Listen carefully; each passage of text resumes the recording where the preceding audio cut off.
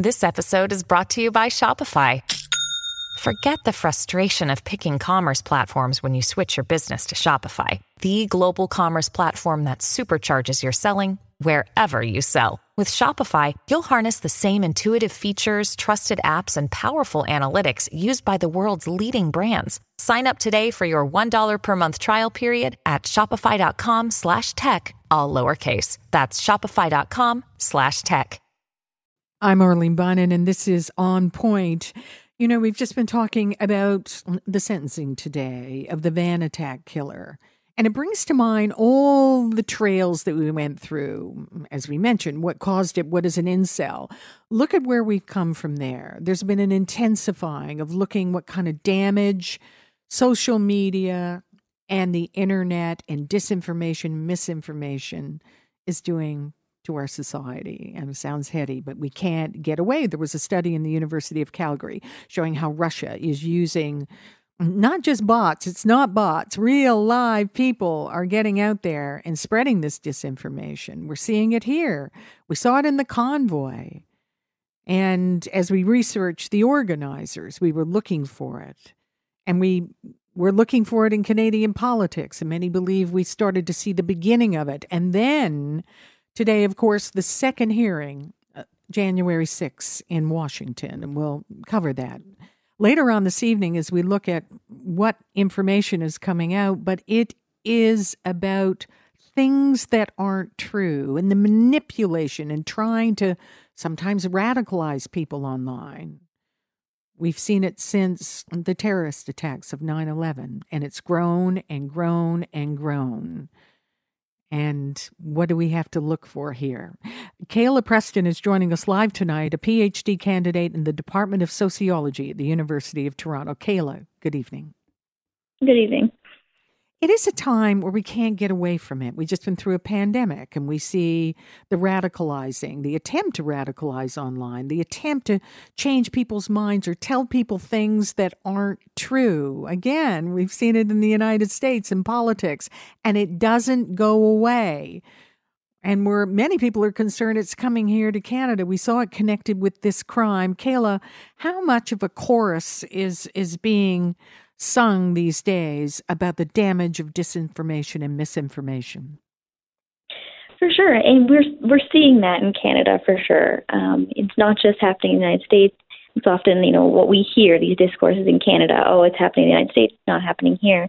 But as we've seen over the past even 4 months, there has been an increase in, disinformation in Canadian politics. And in, the Canadian, sphere with the trucker convoy, there was a lot of disinformation going around about, potential harm of vaccines and of masking mandates.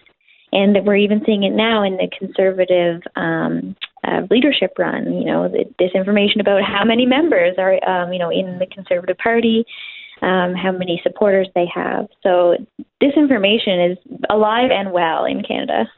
And the World Economic Forum, and anything that can cause mistrust in those who either deliver information or institutions.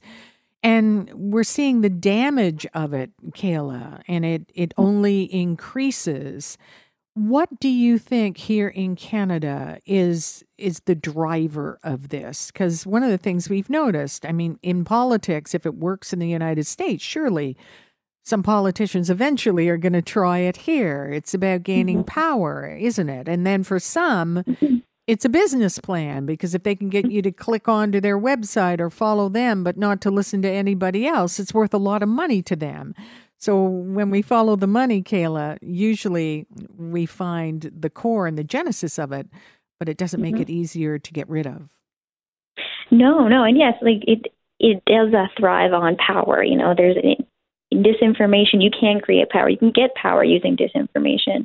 You can make people believe you.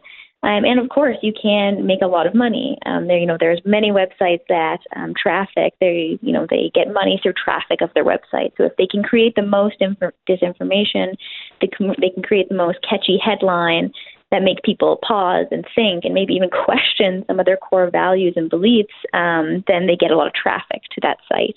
They get a lot of clicks. and therefore they get more money in that way, and they get more power, and they get more ability to influence the general consensus and discussion happening in the nation, which also gains more power for them. It's tough because we can talk about it, and people have been talking about in various aspects of these cases around the world, but are we doing anything? Are we making any headway here, Kayla? Yeah, and that is something that academics and practitioners are trying to do right now, because it is difficult, and especially in this age of the internet, you have to work really closely with these multinational corporations, Facebook, Twitter, now Meta, that are key players in sometimes the accidental or purposeful publication of disinformation. And so working, I think, as academics and as practitioners who are trying to kind of get at the headway of stopping disinformation, preventing it from getting out there, and, kind of fact-checking, I guess, as things are being published, the next step is to work with these major internet, corporations, I guess you would say, as they are now, and try to kind of get at the head of this and work with these companies to prevent any kind of extreme disinformation, extreme, discussions of, racist or sexist discussions that are happening on these platforms now that often, start with disinformation. Kayla Preston, thank you for joining us. We're continuing to follow this. We appreciate it. Kayla is a PhD candidate in the Department of Sociology at the University of Toronto. I'm Arlene Bynon, and this is On Point.